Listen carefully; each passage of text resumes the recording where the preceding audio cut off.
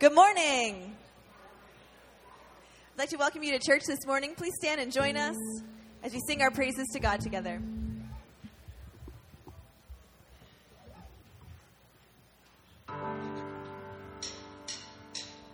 Lord, you are good and your mercy endureth forever. Lord, you are good and your mercy endureth forever. People from every nation and tongue, from generation to generation, we worship you. Hallelujah, hallelujah, we worship you for who you are. We worship you. Hallelujah, hallelujah, we worship you for who you are. You are good.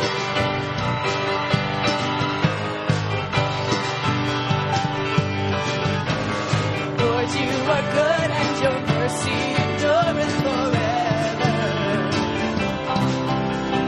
Lord, you are good and your mercy endureth forever. People from every nation and tongue, from generation to generation, we worship you. Hallelujah, hallelujah, we worship you for who you are. We worship you. Hallelujah, hallelujah, we worship you for who you are. You are good. Yes, you are, yes, you are, yes, you are. So good, so good. Yes, you are, yes, you are, yes, you are. You are good all the time, all the time. You are good, you are good all the time, all the time. You are good, you are good all the time, all the time. You are good, you are good all the time, all the time. You are good. Lord, you are good and your mercy endureth forever. Lord, you are good and your mercy endureth forever. Lord, you are good and your mercy endureth forever.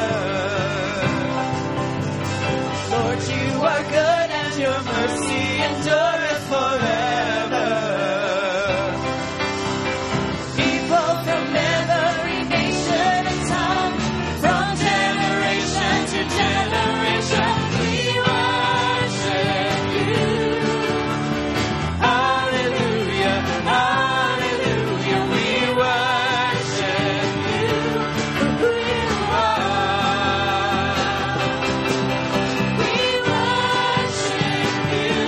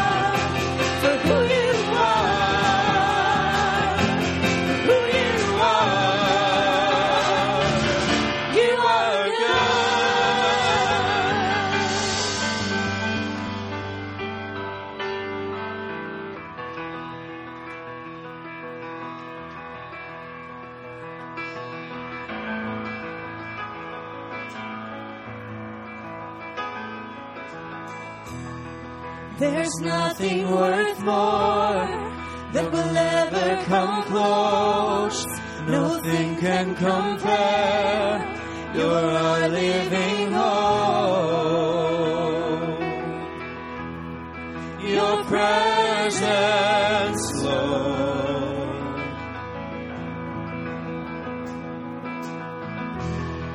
I've tasted and seen of the sweetest of loves, where my heart becomes free and my shame is undone. Your presence, Lord.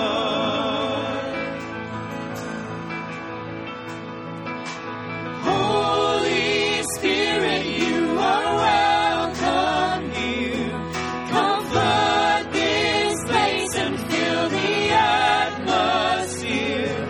Your glory, God, is what our hearts long for. To be overcome by your presence, Lord.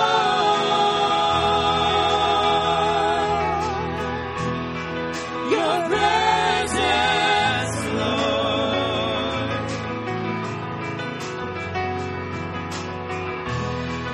There's nothing worth more that will ever come close. Nothing can compare. You're our living hope. Your presence, Lord.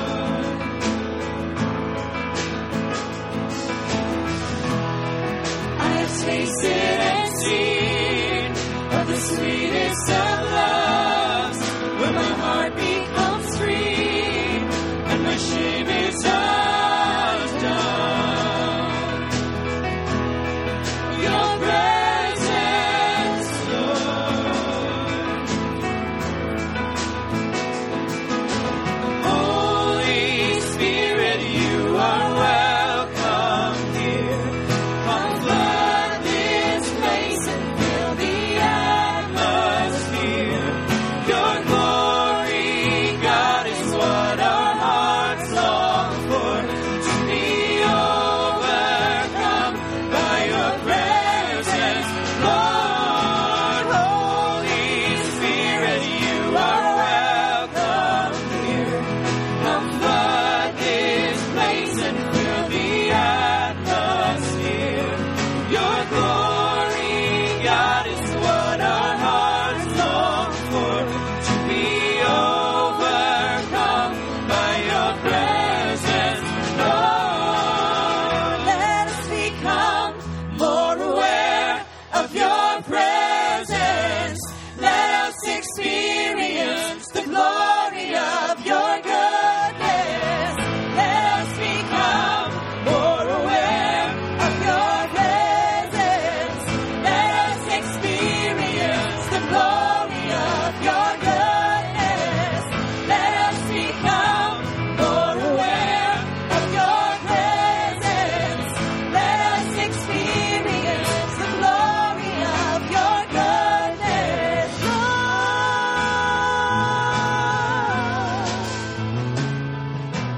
Holy Spirit, you are welcome here. Come flood this place and fill the atmosphere. Your glory, God, is what our hearts long for. To be overcome by your presence, Lord.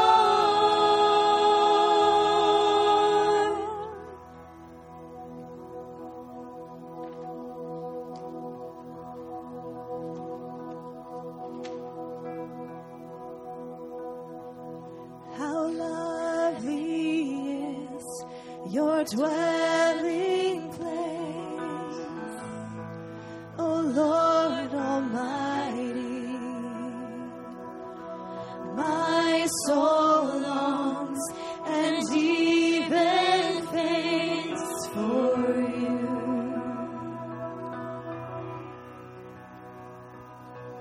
For here my heart is satisfied Within your presence, I sing beneath the shadow of your wings. Better is one day in your courts, better is one day in your house, better is one day in your courts, thousands elsewhere. Better is one day in your courts, better is one day in your house, better is one day in your courts, thousands elsewhere. One thing I ask, and I would seek to see your beauty, to find you in the place your glory dwells. One thing I ask, and I would seek to see your beauty, to find you in the place your glory dwells. Better is one day in your courts, better is one day in your house, better is one day in your courts, thousands elsewhere.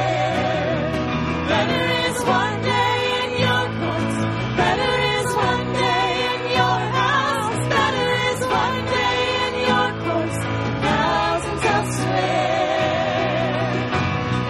My heart and flesh cry out for you, the living God. Your Spirit's water for my soul. I've tasted and I've seen. Come once again to me. I will draw near to you. I will draw near to you.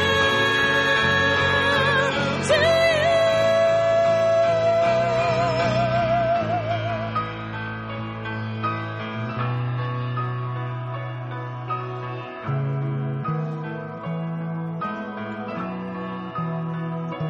Better is one day, better is one day, better is one day, better is one day, better is one day in your courts, better is one day in your house, better is one day in your courts, thousands elsewhere.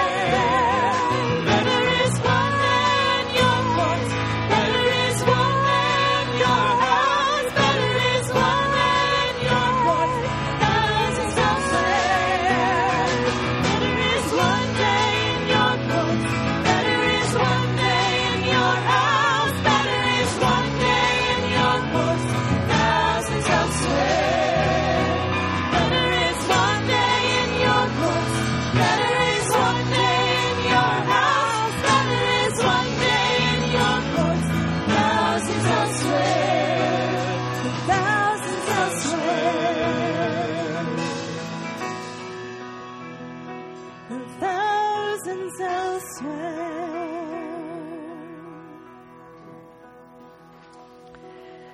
Father, it's a joy to be in your presence today, in this place, with one another, and we ask that your grace and mercy would so fill our lives, our hearts, our minds with your Spirit. Help us to know that you are near. And may our worship honor you and draw us closer to you. We pray this through Christ. Amen. Share a word of greeting with others here in worship today.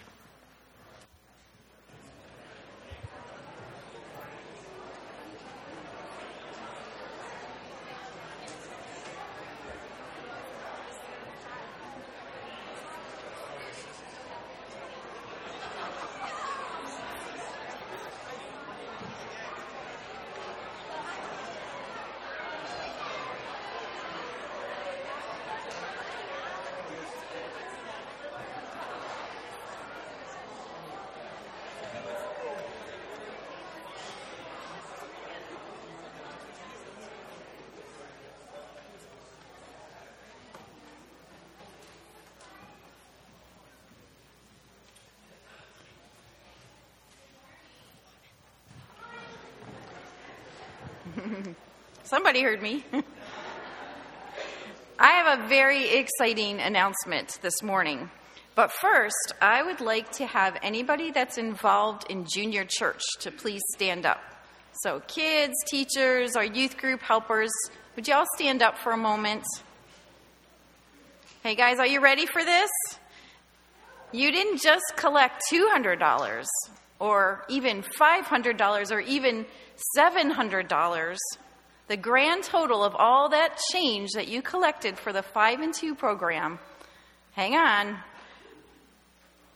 to your hats, $1,179.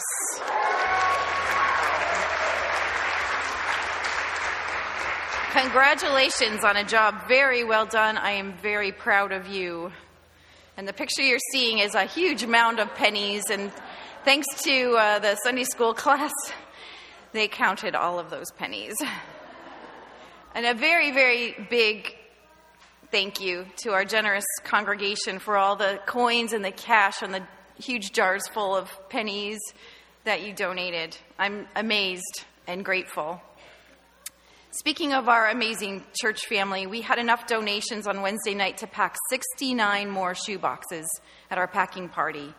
So thank you so much. Next week, we'll put an announcement in the bulletin about exactly how many boxes we had after Jess Romance has a chance to count them all. So thank you for everybody who participated in that. And the bookmarks in your bulletin are to remind you to pray for Operation Christmas Child. I wanted to give you just a quick snapshot of what happens during Kids Club on Wednesday nights. So as each group is cycling through craft time, game time, and Bible lesson time, they have an exciting rendition of the Bible verse set to a pop song, which is masterminded by the very talented Sarah Gurley. So take a look.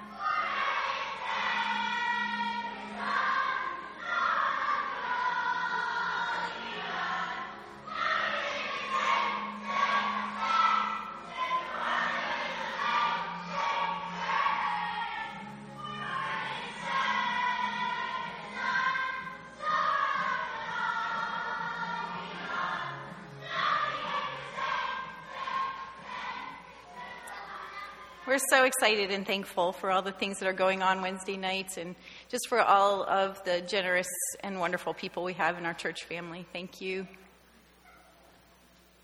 Thanks, Lori. I'd like to invite our ushers forward now as we give back to God through our tithes and offerings.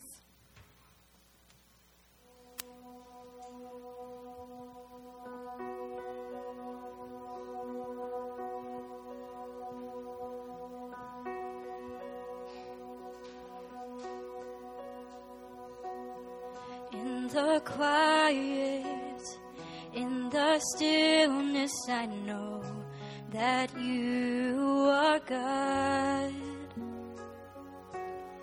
In the secret of your presence, I know there I am restored.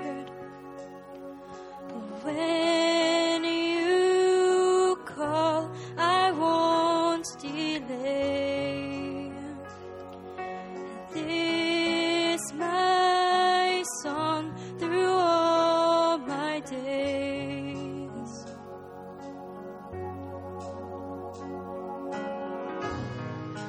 There is no one else for me, none but Jesus, crucified to set me free. Now I live to bring him praise. Sing with us. In the chaos, in confusion, I know you're sovereign still. In the moment of my weakness, you give me grace to do your will. So when you call, I won't delay. This my song through all my days. There is no one else for me, none but Jesus, crucified to set me free. Now I live to bring him praise. There is no one else for me, none but Jesus, crucified to set me free. Now I live to bring him praise.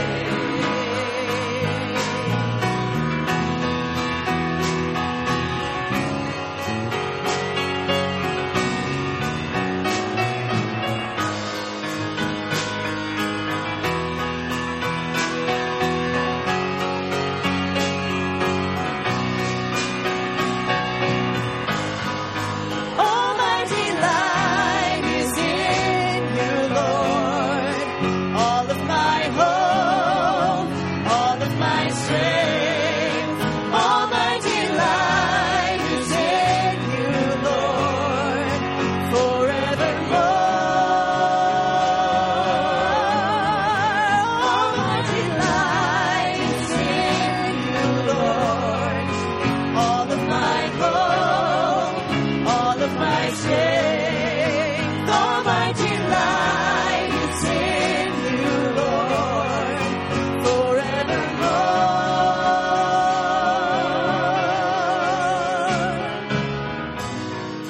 There is no one else for me, none but Jesus, crucified to set me free. Now I live to bring him praise.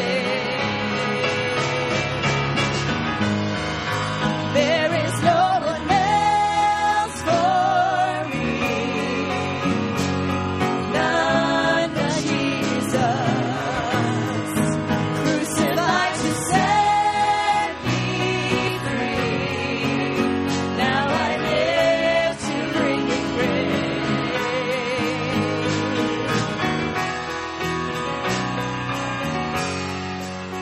Now I live to bring him praise.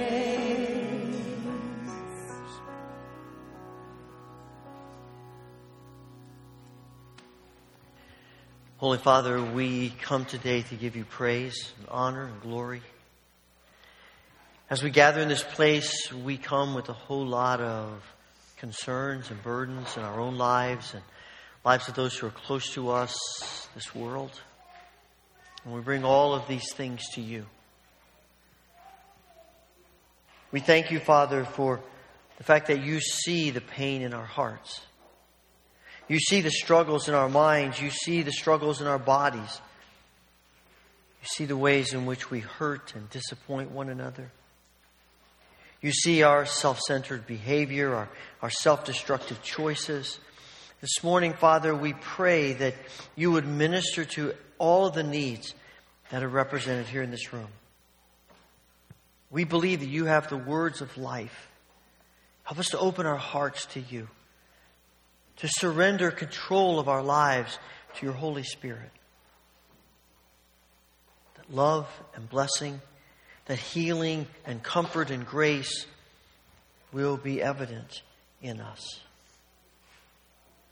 Father, as we gather today, we are grateful for all who have served our country to give us the freedoms that we have.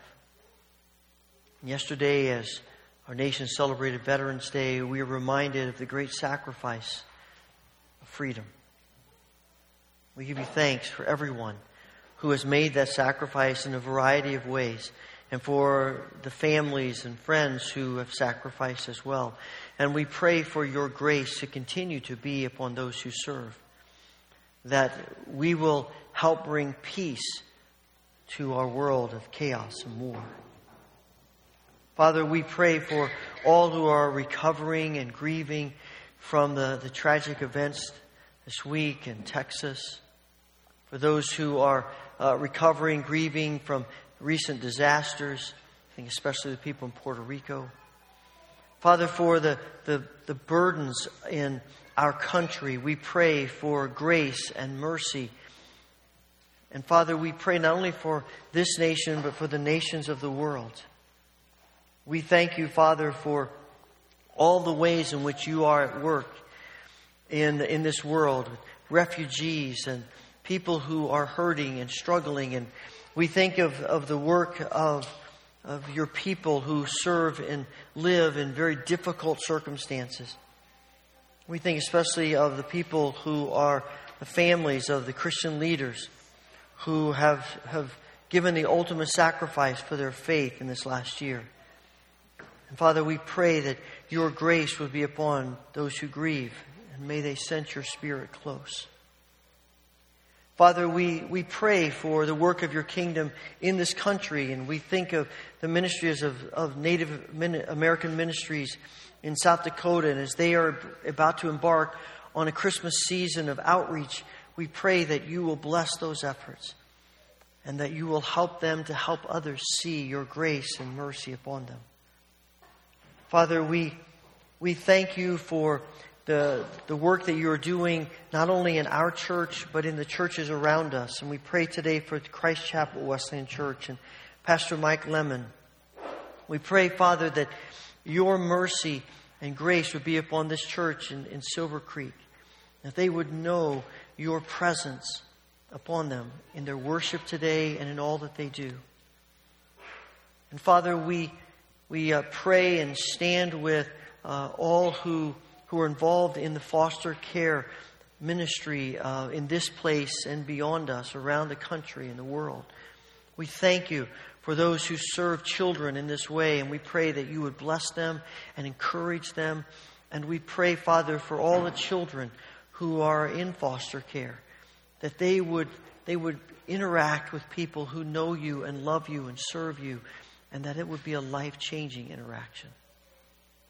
Father, we pray today for your grace and mercy upon all that we do. Be glorified as we continue in worship. And we pray this through Christ Jesus.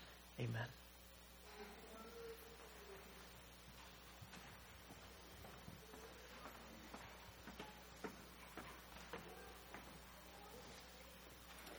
Our scripture reading this morning comes from the book of Haggai, selected verses.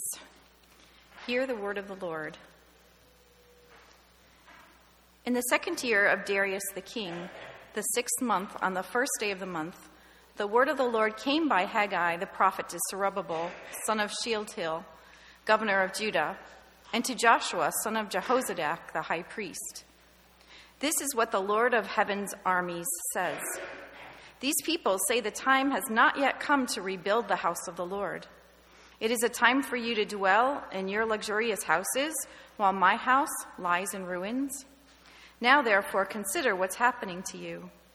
You have sown much, but harvested little. You eat, but never have enough. You clothe yourselves, but no one is warm. And your wages disappear as though you were putting them in pockets filled with holes. You looked for much, and it came to little. And when you brought it home, I blew it away. Why? Because my house lies in ruins, while you busy yourself with your own. Therefore the heavens above you have withheld the dew. The earth has withheld its produce. I've called for a drought upon the land, upon what the ground brings forth, upon men and cattle, upon all their labors. Then Zerubbabel, Joshua, and all the remnant of the people feared before the Lord. Haggai spoke to them with the Lord's message. Go up to the hills and bring wood and build the house that I may take pleasure in it and appear in my glory. I am with you.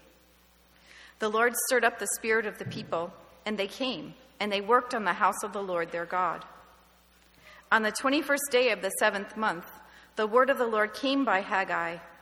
Say to Zerubbabel, Joshua, and all the people, who among you saw this house in its former glory?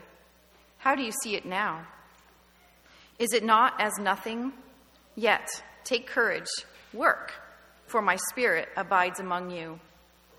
In a little while I will shake all the nations, so that their treasures shall come in. The silver and gold is mine, and I will fill this house with greater splendor than the former. In this place I will give prosperity. On the 24th day of the 9th month, the word of the Lord came by Haggai. This is what the Lord says. Ask the priest to decide this question. If one of you is carrying some meat from a holy sacrifice in his robes, and the robe happens to brush against some bread or wine or any kind of food, does that food then become holy? The priest answered, no. Then Haggai asked, if someone becomes ceremonially unclean by touching a dead person, and then touches any of these foods, will the food be defiled? The priest answered, yes. Haggai said, so it is with this nation before me, says the Lord. What the people offer is unclean. Consider now what will come to pass. Before a stone was placed upon a stone in the temple of the Lord, how did you fare? When you hoped for a 20-bushel crop, you harvested only 10. When you expected to draw 50 gallons from the winepress, you found only 20. I sent blight and mildew and hail to destroy everything you worked so hard to produce. Even so, you refused to return to me, says the Lord. But since the day that the foundation of the Lord's temple was laid, I will bless you. Then the word of the Lord came a second time to Haggai on the same day. Say to Zerubbabel, governor of Judah, I am about to shake the heavens and the earth and to overthrow the throne of kingdoms. I am about to destroy the strength of the nations and overthrow the chariots and their riders. The horses will fall and their riders will kill each other. On that day I will take you, O Zerubbabel, my servant, and make you like a signet ring, for I have chosen you, says the Lord of hosts. Children are now dismissed for Children's Church, and contrary to what the bulletin says, we do have Junior Church today, so you are also dismissed for Junior Church.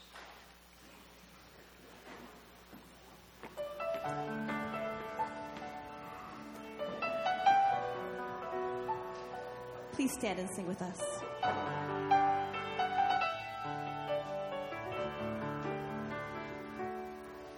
May the words of my mouth and the meditations of my heart be pleasing to you, pleasing to you. May the words of my mouth and the meditations of my heart be pleasing to you, my Lord. You're my rock and my redeemer. You're the reason that I sing. I desire to be a blessing in your eyes. Every hour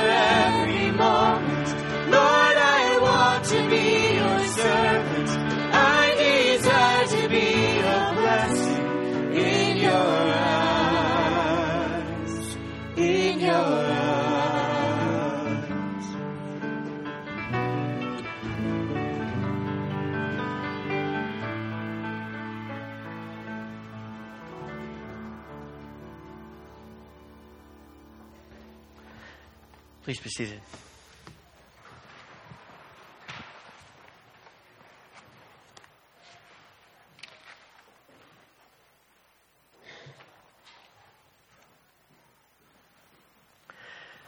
I suspect that you probably are aware of this sort of remodeling craze that's going on, particularly if you watch stations like Home and Garden Network or some of those things. And, you know, the people on some of these shows have become far more popular and bigger than even just the show. You see them, you know, when you walk through the lines of the supermarket, you see their lives flashed on the magazines there and things. Fixer Upper and Property Brothers and Flipper Flop, and shows about tiny houses that people are building. I mean, you see these kinds of things. They're very popular, and people love to watch them, and people love to emulate them. And there's a lot of good from that. You can learn a lot. I love watching the tiny house shows to watch how they're going to fit all those things into this little house. There's something about wanting our homes to be the best that they can be. We want our homes to be comfortable. We want our homes to look nice. We want our homes to be a place where we feel like we can go and we can relax. And that takes work and that takes effort. And these shows are simply describing what we often want to do. And there's absolutely nothing wrong with that. It's a good thing. But here's the thing that we find when we read things like Haggai's prophecy is that God isn't concerned about His house like we're concerned about ours. The prophecy of Haggai takes place after the Israelites have been in exile for 70 years. They come back to Jerusalem in God's miraculous hand. They get back to Jerusalem and they start rebuilding this city of rubble that the Babylonians destroyed. Nehemiah helps them build the wall, and then they start restoring their homes, and they start working on the temple that lies in ruins. But they kind of lose interest in the temple. They got their own homes to take care of. They got other things to do. And so the work on the temple stops with very little being done. And it's about 15 or so years later that Haggai comes on the scene, and his word to the people of Judah is, hear the word of the Lord. How come you all are living in luxurious homes and my house lies in ruins? I mean, that's really the catalyst for this whole prophecy. That God's house is lying in ruins and the people of Judah don't really seem that interested. And the prophecy seems to tell us that there is a connection between what we do about God's house and our thoughts about God. And so God says to them, look, I got to get your attention. This is not right. This is not going to work. This is not pleasing to me. I want you to rebuild my house. In order to get your attention, I want you to take a minute and look at your lives. And he says to them, look, you all go out and you plant these crops and you get a third of what you hope for. You put the grapes into the vat and you make wine and you get a third of what you hope for. And you put money in your pockets and it's like it has holes and it just falls out and you don't know what happened to it. And you eat, but you're never satisfied. And there is this meagerness to their lives that God points out. And he says to them 2 or 3 times, stop, look at your lives. Are your lives what you want them to be? And they're not. And he says there's a reason for that. The reason is my house lies in ruins. And that's a sign that you don't really care that much about me. You're apathetic toward me. It doesn't matter to you. Now, I don't think what God is doing here is so much punishment as it is a wake-up call. God is saying to them, look, you know, if I bless you and you treat me this way, you're going to get the wrong message. You're going to think that treating me this way, being apathetic toward me, being disconnected from me, doesn't really change anything about your lives. And it does. Because your apathy and your rejection cuts you off from the source of blessing and flourishing that I want to give you. And for you and me, it probably won't necessarily be material possessions. I think it tends to be more things like inner peace and joy and contentment. A sense that our lives have meaning and purpose and value. And when we cut ourselves off from God, when we are apathetic toward God and His house, we can't end up where we want life to be. I mentioned last week we have a new dog, and our little dog is about 4 months old. Yeah, he's adorable, isn't he? It's amazing how quickly you attach to them. We've had him for, 4 or 5 weeks. And we're very attached to him. But we're trying to do a good job of training him. We probably didn't get a high passing grade with our other dog that we had before that. So we're trying to do better with this dog. We're trying to teach him the right things to do. And we read all the books and we did all the things that we're trying to do. But I'm going to tell you, Cindy read in one of the books that said, puppies are hard to train because they are so cute. And you just want to give them whatever they want. You just want them to do, you want to let them do whatever they want to do. And the truth of the matter is, we would love for him to just do what he wants to do. But this little guy is a chewer. I mean, we didn't have this issue with Hobbs. This dog is a chewer. He will chew on anything he can get his teeth on.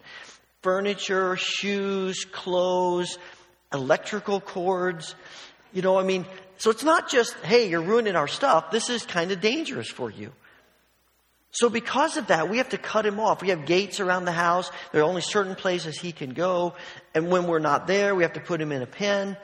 Because it's not just we're trying to punish him. It's because we're trying to protect him. We're trying to help him learn what good behavior can lead to. But if we let him do whatever he wants. We just lay the food out for him and he can get his treats whenever he wants to get them. And he can go anywhere in the house and do whatever he wants to do. The message he's going to get is, I get rewarded for being disobedient. I get rewarded for ruining things. I get rewarded for maybe doing things that are going to be dangerous to me.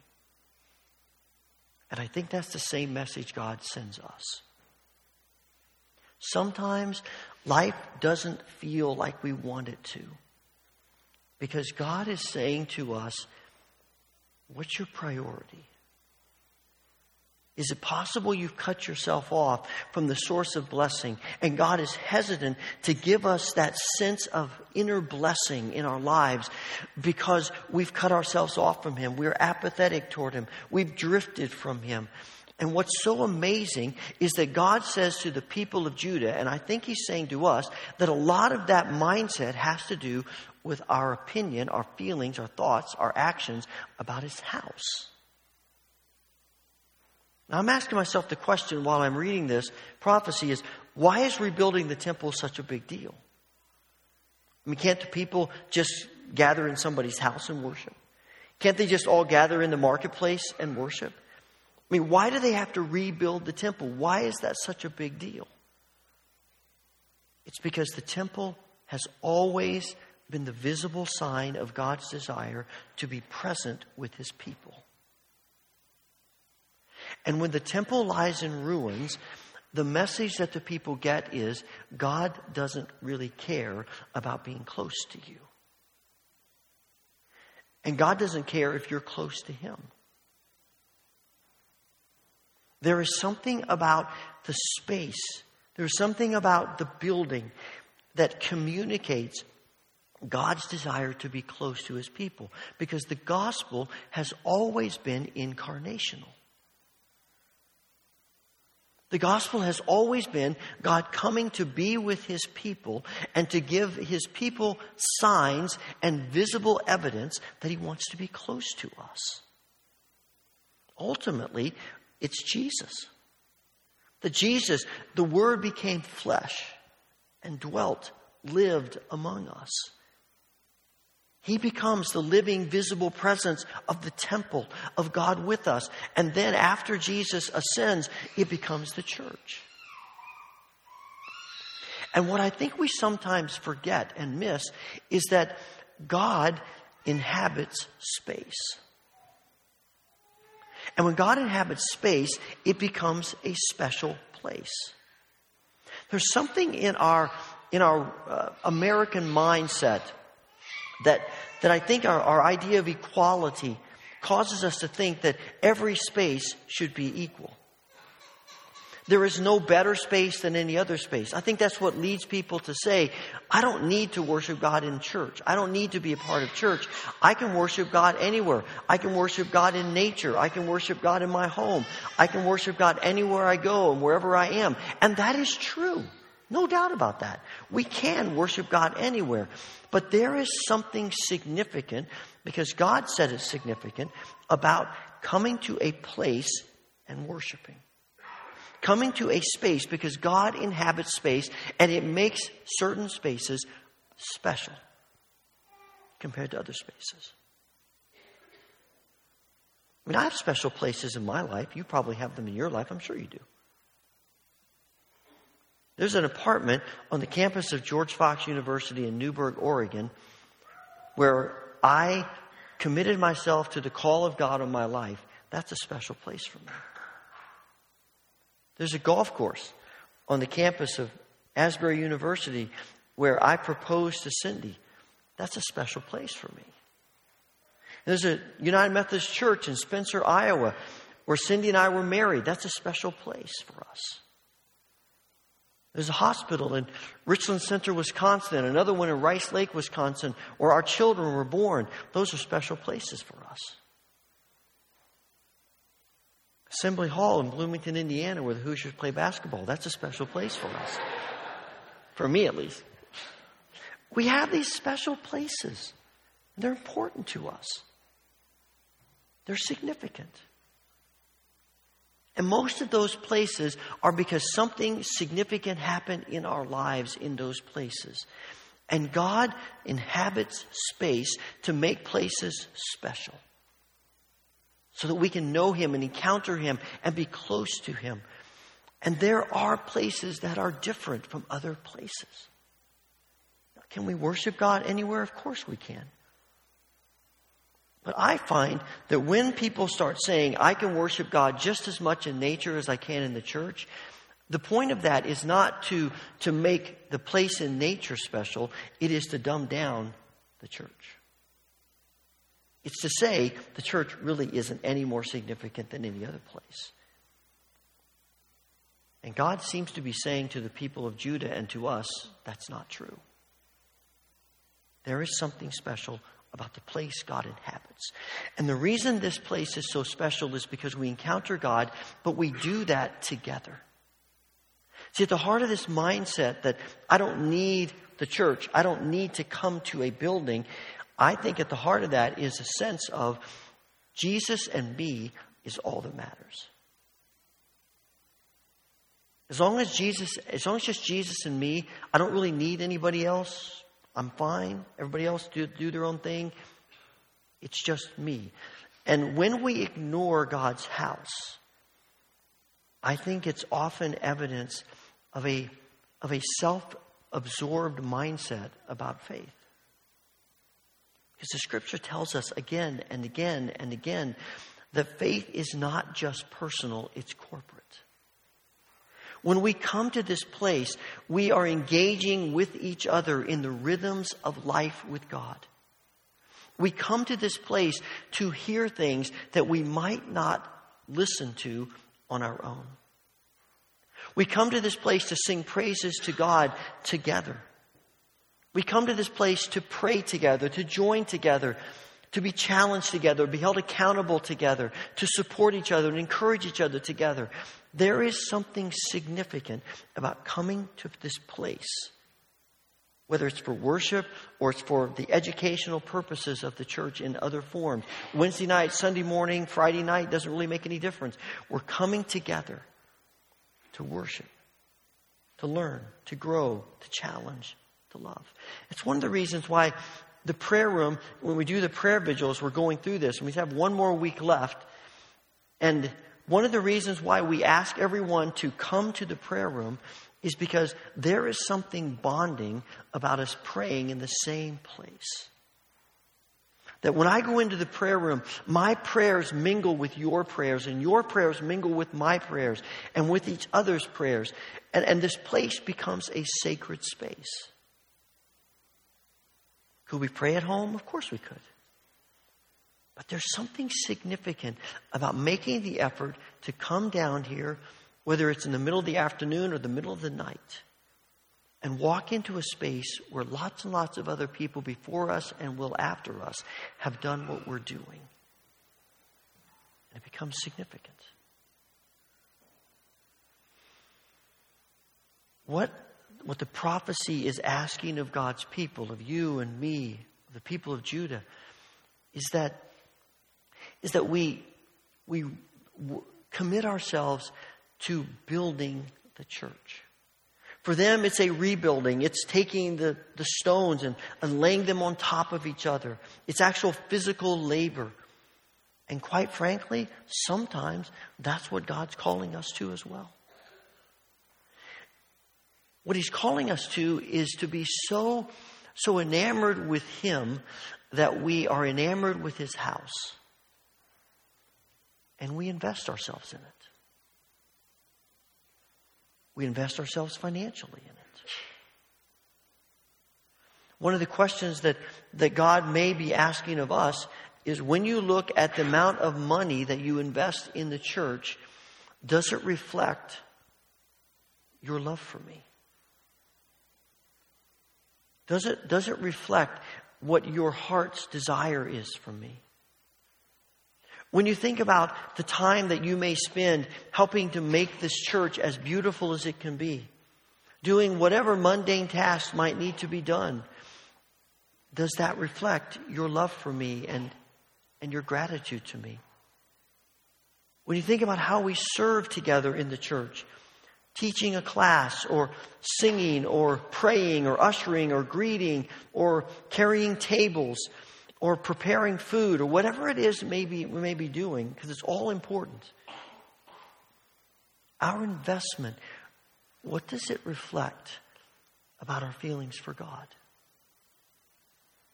Haggai seems to be telling us there's a direct correlation between our views of God's house and our thoughts about God.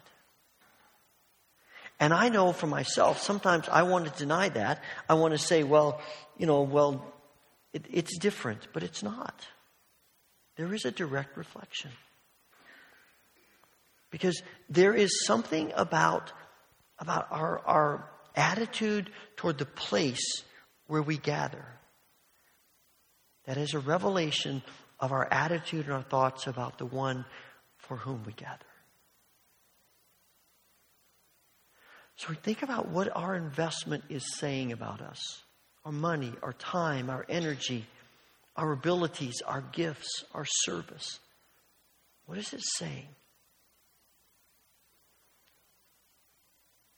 It talks about how the people come and they fear God. I think that's simply saying to us, we do all of this in a spirit of humility. We come saying, this is God's house. I love God because God has loved me. I want to give. I want to do. I want to serve in a spirit of humility. Now here's the thing that I think we often get caught up on. And maybe you're thinking this to yourself.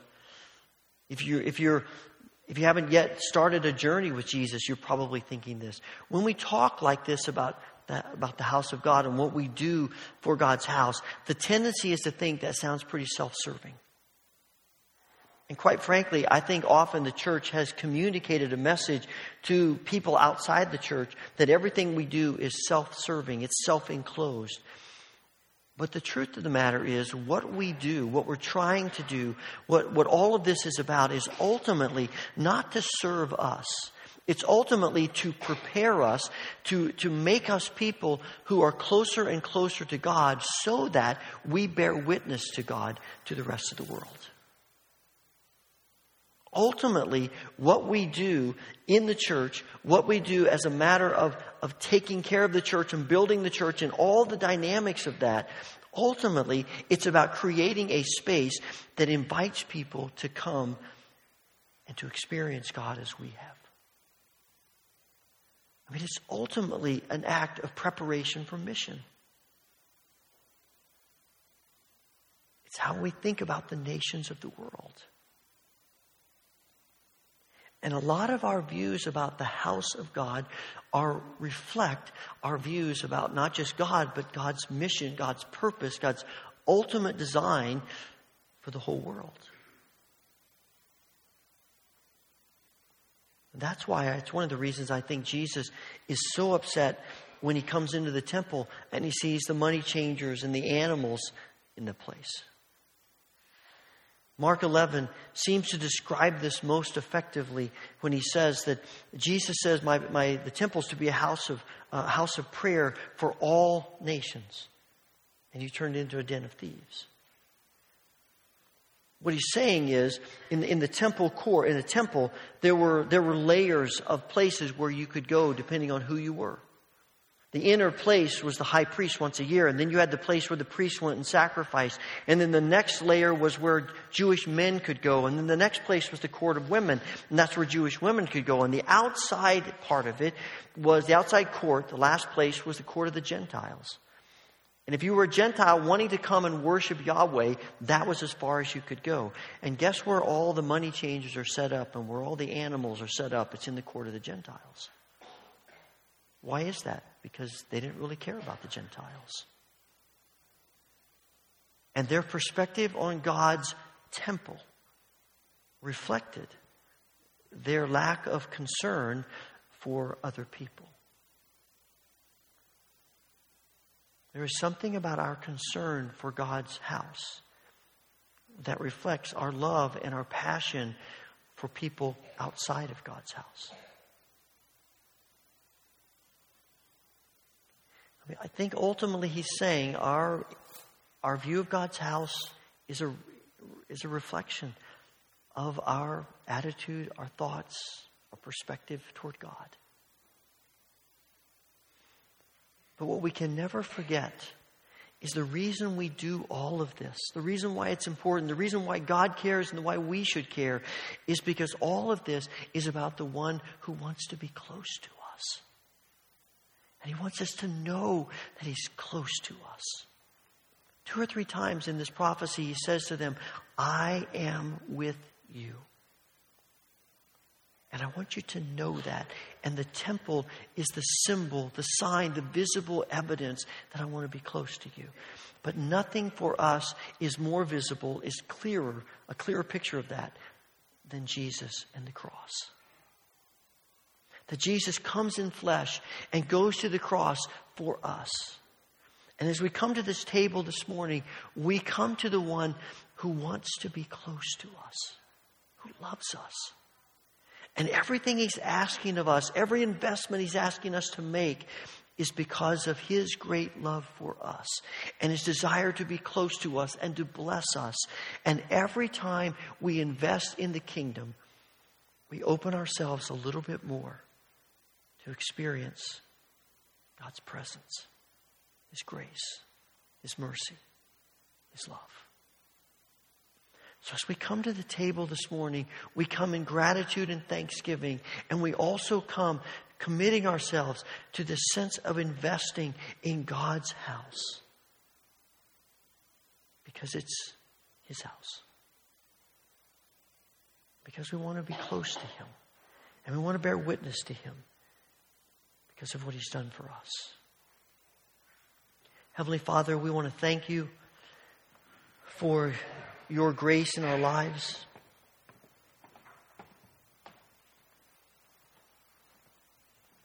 We thank you that you come and you inhabit space, that you are an incarnational God. Open our eyes to see that. As we come to this table this morning, we pray your abundant blessing upon the bread and the cup, that as we eat and drink,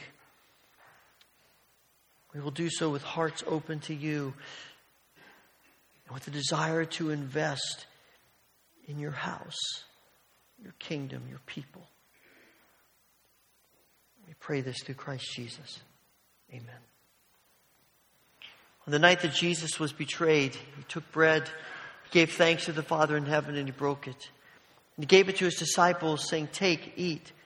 This is my body which is broken for you. Do this in remembrance of me." On the same night, he took the cup. Again, he gave thanks to the Father in heaven and gave it to his disciples, saying, "Drink from this, all of you. For this is my blood of the new covenant, which is shed for your sins and the sins of all people. Every time you do this, do it in remembrance of me." As you're released by Rose this morning, come to the front, tear off a piece of bread, dip it into the cup, eat it, and then you may return to your seat by the outside aisles. If coming to the front is difficult for you, we have trays of bread and cups, or if you simply prefer, we're happy to serve you in your seat. Just let the usher know as your row is released.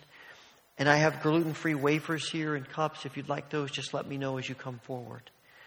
I'd like to mention that we practice open communion at the Wesleyan Church. It might be the first time you've ever worshiped here. But if you come today with your heart open to God and with a desire to be close to Him as He wants to be close to you, then come, receive these gifts from our gracious, loving Heavenly Father.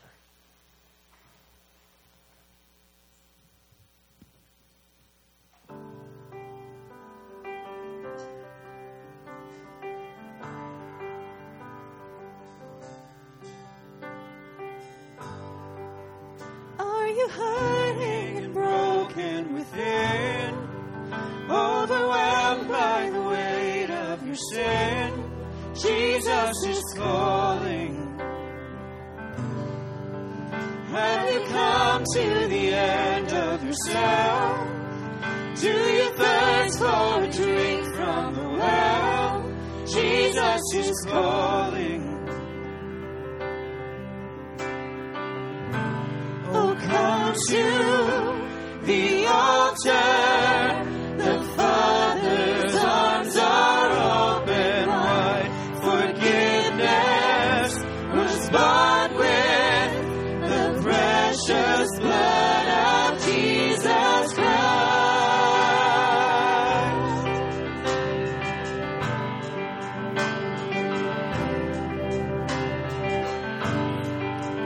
Leave behind your regrets and mistakes.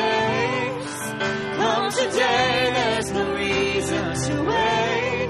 Jesus is calling. Bring your sorrows and trade them for joy. From the ashes a new life is born. Jesus is calling. Oh, come to the altar. The Father's arms are open wide. Forgiveness was bought with the precious blood of Jesus Christ. Oh, come to the altar.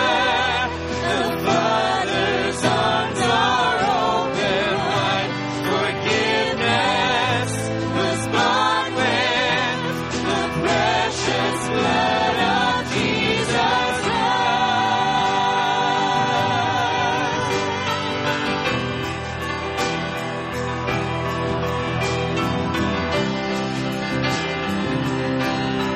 Oh, what a Savior, holy and wonderful.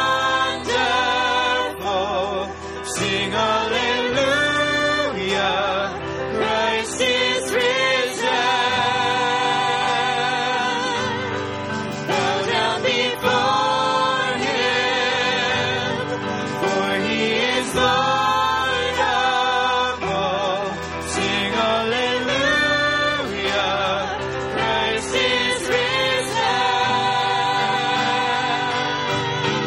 Oh, what a Savior, holy and wonderful. Sing hallelujah, Christ is risen. Bow down before Him, for He is Lord of all. Sing hallelujah, Christ is risen.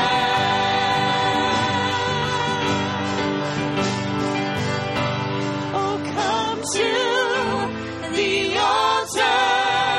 The Father's arms are open wide. Forgiveness was bought with the precious blood of Jesus Christ. So come to the altar. The Father's arms are open wide. Forgiveness was bought with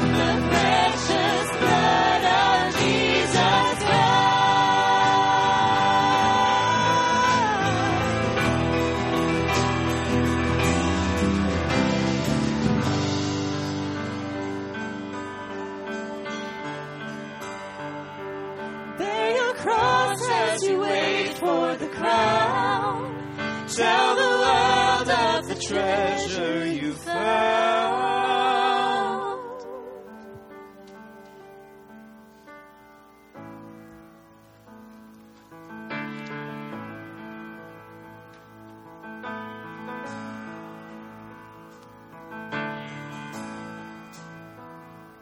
Lord, I come, I confess, bowing here, I find my rest, and without you, I fall apart. You're the one that guides my heart. Lord, I need you. Oh, I need you. Every hour I need you. My one defense, my righteousness. Oh God, how I need you. Please stand with us. Where sin runs deep, your grace is more. Where grace is found, is where you are. There you are, Lord, I am free. Holiness is Christ in me.